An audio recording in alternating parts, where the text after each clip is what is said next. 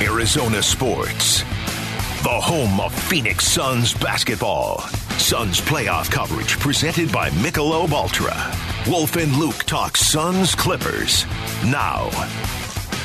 All right, Suns Clippers even at one game apiece. Series shifting to L.A. tomorrow for Game 3 and then Game 4 Saturday. Joining us right now to give us a little bit of the national perspective, Wolf, on the Arizona Sports Line is ESPN NBA front office insider Bobby Marks. Bobby, thank you for the time. How's it going?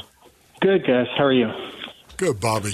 We're better today than we were 24 hours ago going into that game. You guys know this is a roller coaster, right? Yeah. No. Well, and look, Devin Booker said almost that exact thing after Game 1, and then he went out and had the game he had last night. So I guess let's start there. Through the first two games of this series, Kawhi's had a monster game, Booker's had a monster game, and Kevin Durant's been pretty steady. What have you seen from the star power in this series?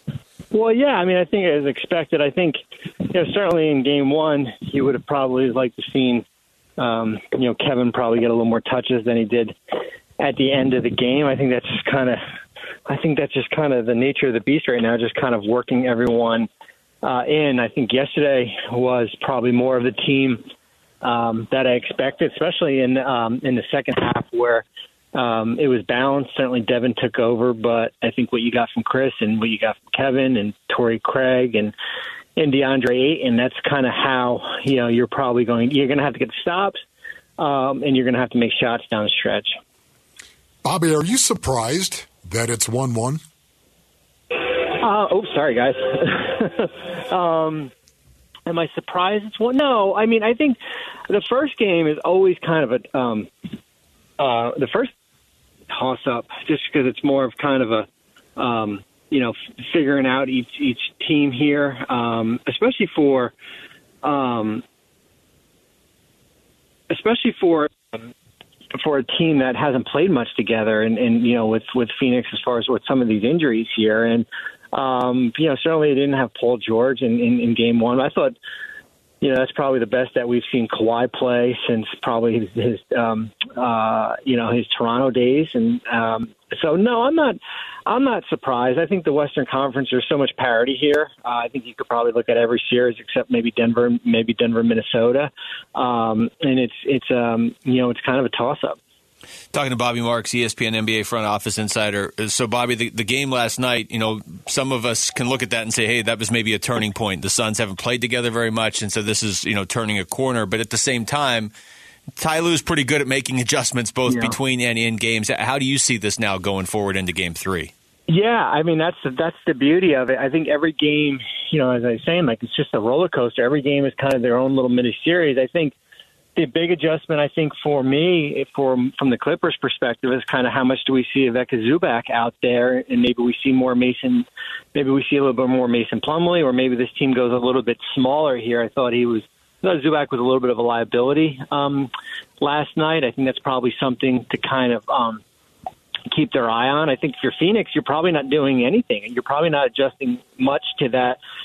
You like kind of the game plan from last night. Well, yeah, I still give Phoenix. I think I picked them in 6. I still expect them to kind of get out of this series. I just feel that, from 1 to 7, 1 to 8, they've got a better team here, and eventually you're going to get another one of those 3 for 20 Russell Westbrook games. Although he had impact on the defensive side. I was just going to ask you that, Bobby. Do you see any path for the Clippers? If the Clippers are somehow, some way going to win this series, what would have to happen in your opinion? Well, I think what would have to happen is both guys, Durant and Booker, having off nights the same night.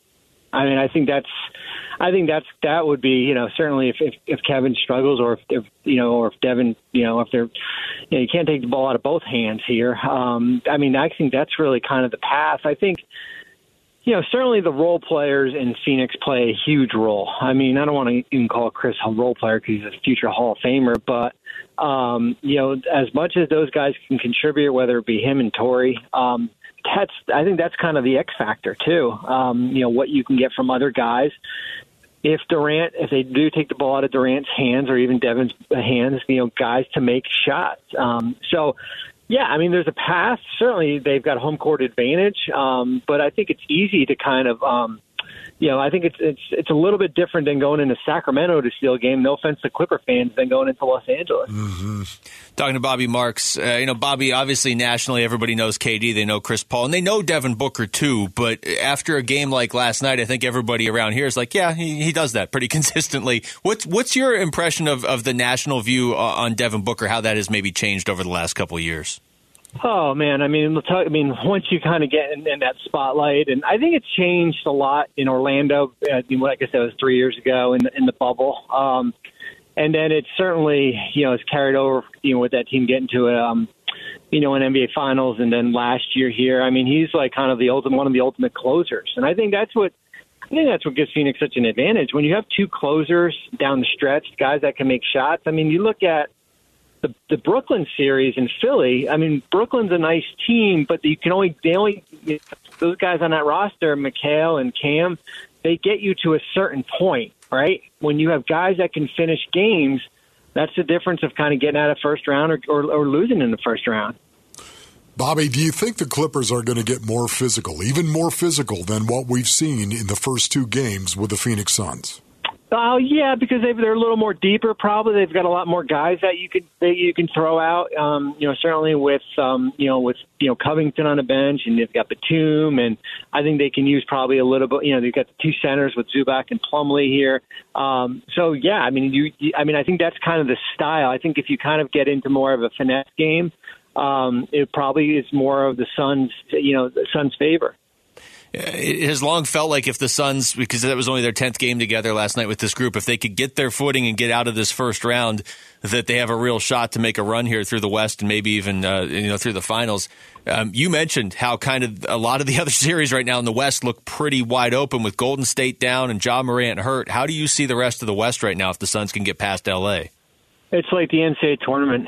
I mean, it really is. I mean, there's so much parity. Certainly, probably outside, as I said, Denver, I think they'll get through Minnesota relatively easy. The 4-5 here.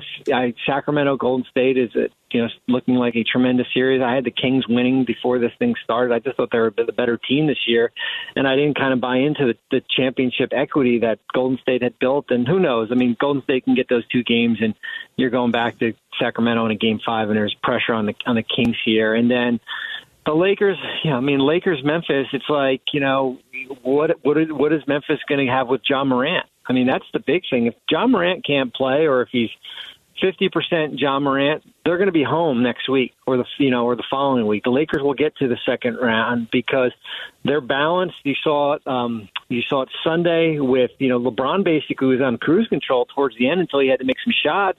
But with Hachimura and Reeves and AD, their role players certainly better than where they were in February. I mean, they probably have as good of a chance as some of these other teams to get out of the first round. So, Bobby, Draymond Green is going to be suspended for Game 3 of the series. Do you agree with that? It's interesting. I don't agree based on what happened. Because, I think he was provoked. I mean, I think we all could agree that with Sabonis. Yeah. So that in itself, just that incident alone, I don't agree that he should have been suspended. However, there's a lot more to it. I mean, as you guys know, there is the history, right? And the league mentioned that. 163 technicals and 17 ejections since he's been in the NBA. Like, that's a lot, right? And then I think with the commissioner sitting there in the stands, basically almost inciting a riot with those Sacramento fans, I mean, that thing could have got ugly real quick. I think that did not help his case at all. So I think if you break it up into three different things, he loses out on two of them. Bobby, we appreciate your time as always. That's a pretty good way to sum up Draymond Green. Bobby. Thank you.